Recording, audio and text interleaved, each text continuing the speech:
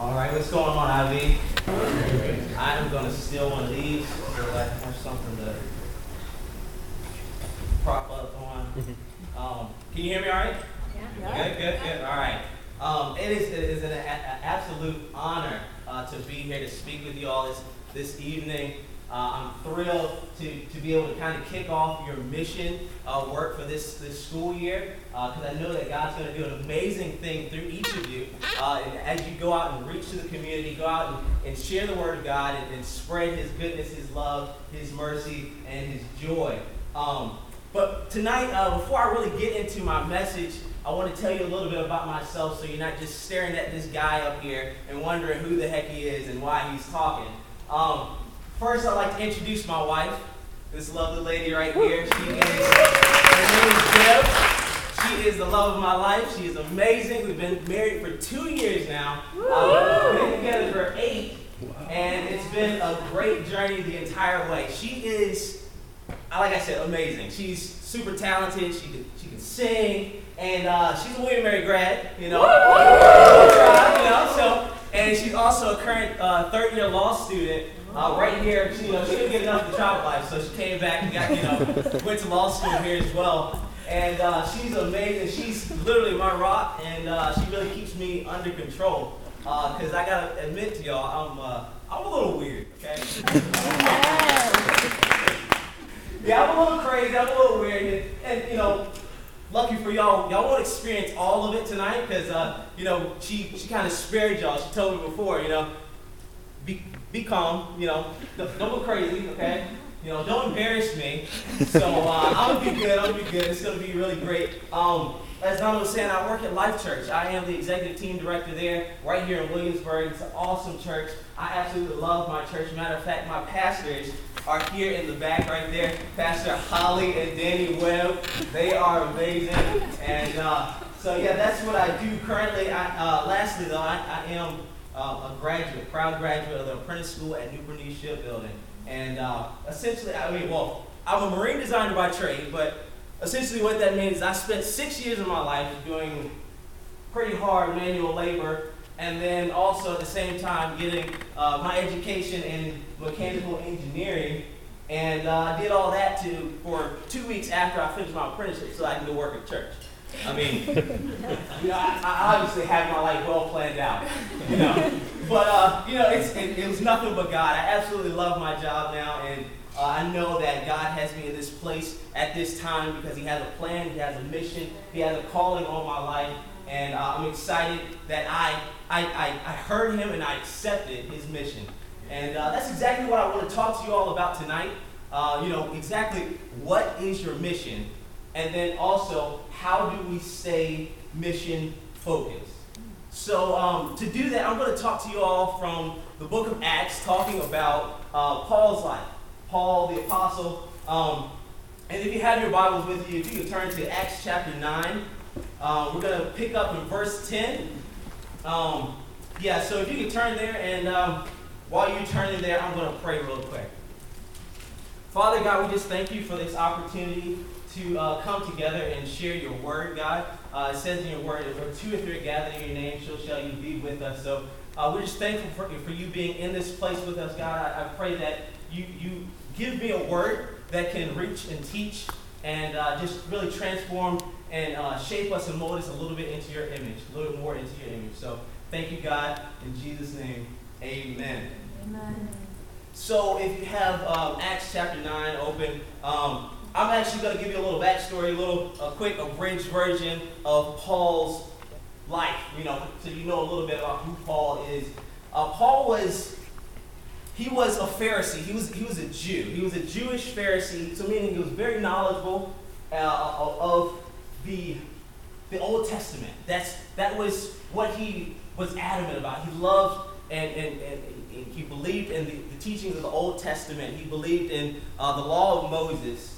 And so, therefore, that meant that, there were a lot of different regulations and rules and all kinds of things, like you can't touch this, you can't eat this, you can't do this on a certain day, you have to make these sacrifices in order to atone for your sins, and all these different kinds of things. And so Paul, and let me preface this by saying, in your Bibles, you may see Paul. If you're not familiar, Paul, his name is also Saul. I was a little confused too. It's weird. But, Paul, he has two names that were customary in the time, and so don't get confused like I was. Bear with me. Paul was living, shortly after the life, death, and resurrection of Jesus Christ. So Paul, being a Pharisee, let's see, how do I want to say this? He persecuted Christians. He went and had Christians killed because they believed in Jesus Christ. So Paul, what he would do, he would travel from city to city persecuting Christians. And on one particular trip, on the road to Damascus, on his route to Damascus, he had an encounter with Jesus Christ. Jesus Christ came to him and revealed himself as a bright light shining from heaven. And it says that Jesus said to Paul in an audible voice, he said, "Paul, why do you persecute me?" Paul, he had been just shocked, and he had fallen to the ground and was covering his eyes because of the blinding light. And he replied, "Who are you, Lord?" And it says Jesus replied then, he said, "I am Jesus for whom you persecute. Now get up and go into the city and wait for further instructions." So Paul, he got up, took his hand from his eyes, and immediately he was blinded. He couldn't see a thing. He had to be guided into the city of Damascus. And when he got there, he was blind for 3 days. He sat there for 3 days, blind, not able to see a thing. And that's exactly what we're going to pick up in verse 10, and I'm just going to read it starting in verse 10. It says this: "In Damascus, there was a disciple named Ananias. The Lord called to him in a vision, saying, 'Ananias.' 'Yes, Lord,' he answered. The Lord told him, 'Go to the house of Judas on Straight Street and ask for a man from Tarsus named Saul, for he is praying. In a vision, he has seen a man named Ananias come and place his hands on him to restore his sight.' 'Lord,' Ananias answered, 'I have heard many reports about this man and all the harm he has done to your holy people in Jerusalem. And he has come here with authority from the chief priests to arrest all who call on your name.' But the Lord said to Ananias, 'Go. This man is my chosen instrument to proclaim my name to the Gentiles and their kings and to the people of Israel. I will show him how much he must suffer for my name.' Then Ananias went to the house and entered it. Placing his hands on Saul, he said, 'Brother Saul, the Lord Jesus, who appeared to you on the road as you were coming here, has sent me so that you may see again and be filled with the Holy Spirit.' Immediately, something like scales fell from Saul's eyes, and he could see again. He got up and was baptized, and after taking some food, he regained his strength. Saul spent several days with the disciples in Damascus, and immediately, can I hear you say immediately? Immediately, he began to preach in the synagogues that Jesus is the Son of God." So, my first point tonight is simple, very simple. You gotta start somewhere. It's very simple. You just gotta start somewhere. And I was just shocked by this, just one word in this passage here. It said, immediately. Just that word. Immediately, Paul began to preach about Jesus. He didn't wait. He didn't take a break. He didn't go on sabbatical. He didn't try to just ponder the meaning of life. He immediately began preaching the word of Jesus. He immediately began preaching the truth that is Jesus Christ. I'm amazed by this because I feel like if I were Paul and I had this encounter, this revelation where Jesus came to me and made himself known, then I would have had to take at least, maybe 3 to 5 years and live like a monk or something just to even be able to grasp what just happened. I would have just been blown away. But like I said, immediately, Paul changed his beliefs. He went from the Old Testament way to the New Testament way, from the rules and the regulation to the life and freedom and the joy that is Jesus Christ. So immediately he was given all he needed to do so. And I feel like today, with us, all of us, too often we hear God's call on our life. We hear his purpose, his plan, his mission, And he set us on a path to do something for the kingdom, and we get a little afraid. I feel like, it's even exactly as the Great Commission. I'll read it to you. That's Matthew 28, verse 19. It says, "Therefore go and make disciples of all nations, baptizing them in the name of the Father and of the Son and of the Holy Spirit, and teaching them to obey everything I have commanded you. And surely I am with you always to the very end of the age." He's called us. And we hear that calling, and like I was saying, we get afraid. We end up, we hear it, and it's like, whew, God, hold up, I need to catch my breath. I can't do this. I'm not ready. I'm not the one. You got the wrong one. And, I don't know my Bible. I haven't read it completely from front to back, and I don't know what I'm doing. I'm still a sinner. I'm not qualified. And it's crazy, because you just got to start somewhere, right? So you got to start somewhere. And it says, I was reminded of this verse too. It says, God doesn't call the qualified. God qualifies the call. And if we're to believe what the Bible teaches us in the Great Commission, that each of us are called to spread the word of God, and each of us are called to go out and reach people and bring people to Christ, then that means that each of you, every single one of us, is called. Therefore, we are already qualified. We already have everything in us to go out and share the word of God, teach and reach and preach and do all of these things in order to share God.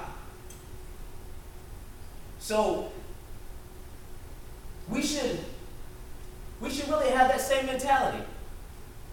That same mentality that Paul did, because, think about it. Do you think Paul felt qualified? A man who literally, let's say, 3 days prior, was killing people who believed in Jesus. And it says he immediately began preaching about Jesus Christ. I imagine he did not feel exactly qualified to do so. But we have to have this mentality of, that we should go out and fulfill the mission that God has called us to. And we got to trust that God has already equipped us with everything that we need in order to go out and reach people. So let's look into the future a little bit. So now, let's say you answered the call and you accepted your mission to spread the word of Jesus Christ, and you're going to just go out and preach and teach to the farthest corners of the earth. And, that's great. But what now? What do you do? How do you do this? What do you do when you get rejected? What do you do when you have opposition comes in your way? What do you do when people are literally trying to tear down your mission? What do you do? It's simple, because Paul laid it out for us. What you do is you knock the dust off and you keep going. It says that let's talk about Paul and what he continued to do as he began traveling with a different purpose. Now he continued traveling city to city, preaching in the synagogues, preaching Jesus Christ. So he would go city to city, and reading through, I didn't do an exact count, but the majority of the cities that he went in, he faced opposition. I'm talking about literal mobs of people that would attack him, beat him, stone him, jail him. I'm talking about these people would, next to death, they would bring him close to death and then throw him out of the city. And I don't know, I was reading this and anybody watch Fresh Prince? No? Anybody? Woo! Yes. I love Fresh Prince. All-time favorite show. Let me just say it's my all-time favorite show. But I was reading this and I was just seeing Paul. I was seeing Uncle Phil actually. Uncle Phil would grab Jazz and he'd just throw him out of the door. That's what I was seeing. I was seeing Paul. I was seeing this big old dude, bald head, picking up Paul and just throwing him out of the gate. I'm talking Paul's bloody, beaten, next to death, and then what Paul does, instead of what I guess you could say licking his wounds or just crying and going home, Paul, he gets up and he wipes the dust off his feet. And they say in the Bible that was a sign of rejection. He would wipe the dust off of his feet and he would go on to the next city, continuing his mission to spread the word of Jesus Christ, continuing to spread the love that is Jesus Christ. He did not let this stop him. So, there will be some rejection. I guarantee it. There will be some, as you all, endeavor to go on missions and to reach people on campus in this community, in Williamsburg, on the Peninsula, in Virginia, wherever. You will face some rejection. You will face some opposition. It will be difficult at times. Hopefully, let's pray, nobody's picking up any stones or anything like that, getting ready to throw them. But you will face some opposition, but you can't just call it quits and just go back to your dorm room and say, it's just because they rejected my invitation to InterVarsity, I'm going to cry in my dorm room now. No, you can't do that. You got to keep reaching out to people. You got to keep teaching. You got to keep telling people the goodness of Jesus Christ and what He's done for you and why they should seek Him too. And this is my last point. I'm gonna close up right here. I don't want to get tackled off the stage or anything. But this is my last point, and that's simple. It's just when you get to this and you're wondering, so how do I reach people? What do I say? How do I not make it awkward? Because I'm awkward. How do what do I do? And it's simple, and that's my point number 3 is a simple point, and it's to be genuine. It's the best way I found to go out and share the love of Jesus Christ just to share your testimony. It's open, it's honest, it's relatable. People can relate to something or to somebody that they can see and touch, and they can understand their story instead of just reading from the Bible. Don't get me wrong, the Bible's great. But when you can actually relate to somebody and understand that God has delivered them, God has healed them, God has taken care of them, that makes everything, that's genuine. It makes it easy for somebody to understand why God is such an amazing, amazing God. And I'll show you a little bit of my testimony. It's just, for the longest time in my life, I ran from God. I turned my back on God. I didn't follow His direction, His calling on my life. And time again, God came after me. God found me where I was. He held on to me.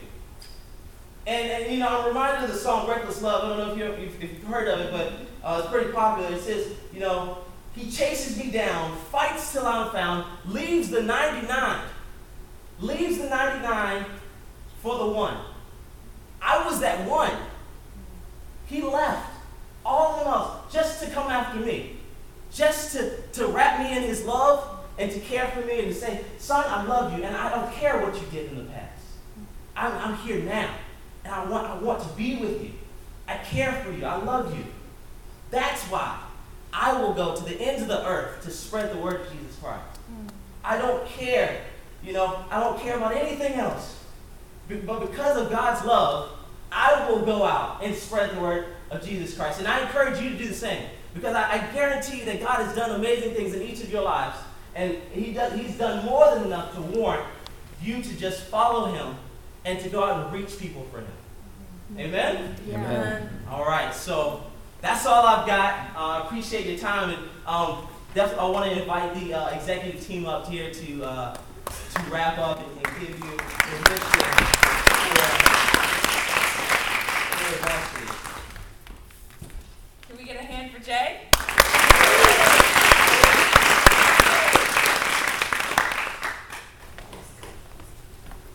Hi, everyone. everyone. My name is Megan Pierce.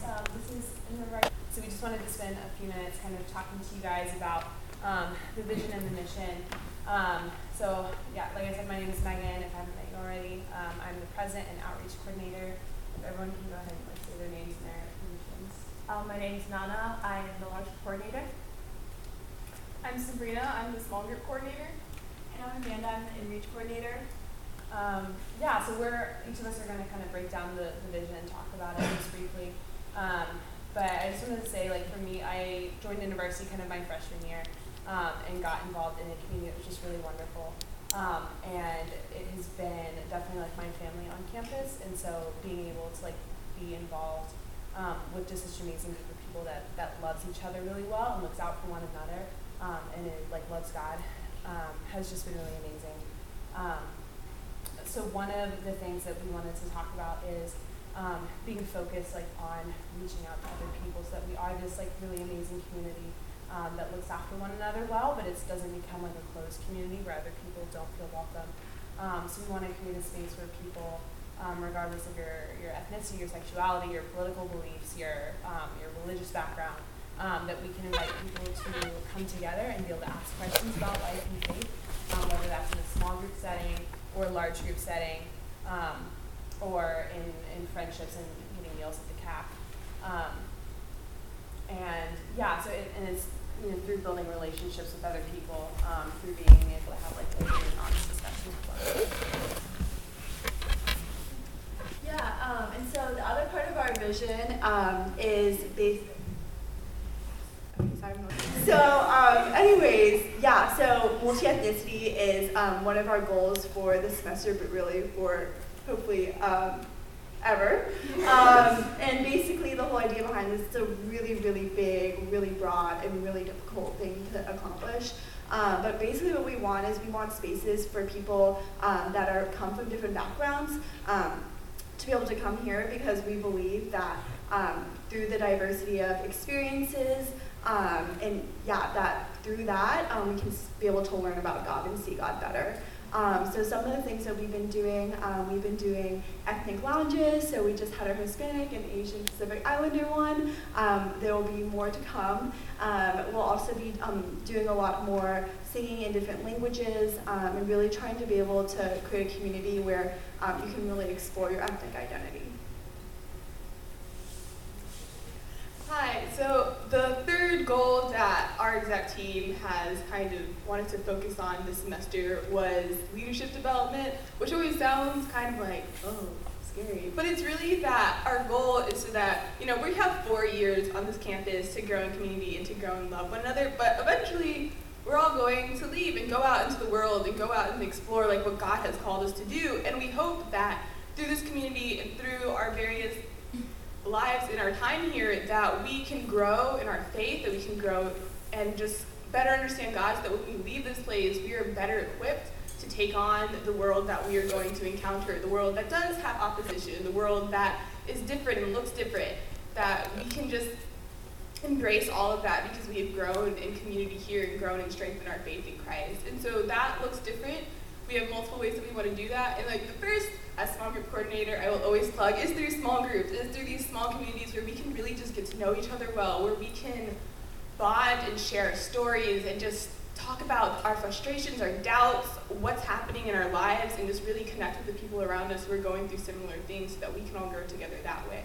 But also through one-on-one interactions and relationships. And so one of the things that university really cares a lot about is discipleship, which is this big scary word, but really what that means is someone saying, I want to know you well, I want you to know me well, and I want both of us to know Jesus better through that. And so this looks different. It can be just you meeting up with someone who's in your class consistently, just talking about what's happening in your lives. It can look like an upperclassman or an underclassman that you meet with, and that you guys also do that same thing. But it's something that we really encourage everyone to do, and we really hope that that is part of your InterVarsity William & Mary experience. And most of all, we want this to be God-centered and to be focused on the gospel. Okay, we want this to be God-focused and focused on who Jesus Christ is, and that because that's what's really going to center us in all of this, because just as Jesus appeared to Paul, like his life was not changed until his whole world was shifted onto what was important, which was Jesus himself, and instead of like sticking to the law of the books that like he believed in before. And that's what we want to do. We want to focus mainly on Jesus, because none of this would work without him. We cannot reach any other spaces. We want to reach like the LGBT community, like different ethnicities that are also seeking God but do not find a space for themselves here on our campus. We want like small groups where people can share the dark places in their life and like have people walk alongside them and grow through that. We just want this whole place to look what God has intended it to look like, which is multi-ethnic. And as you heard Jay read the Great Commission, it was about teaching, and it was about following God and going out and making disciples. And through that, we'll be doing our leadership development, which we're making disciples and asking you to reach out to make disciples also within the world.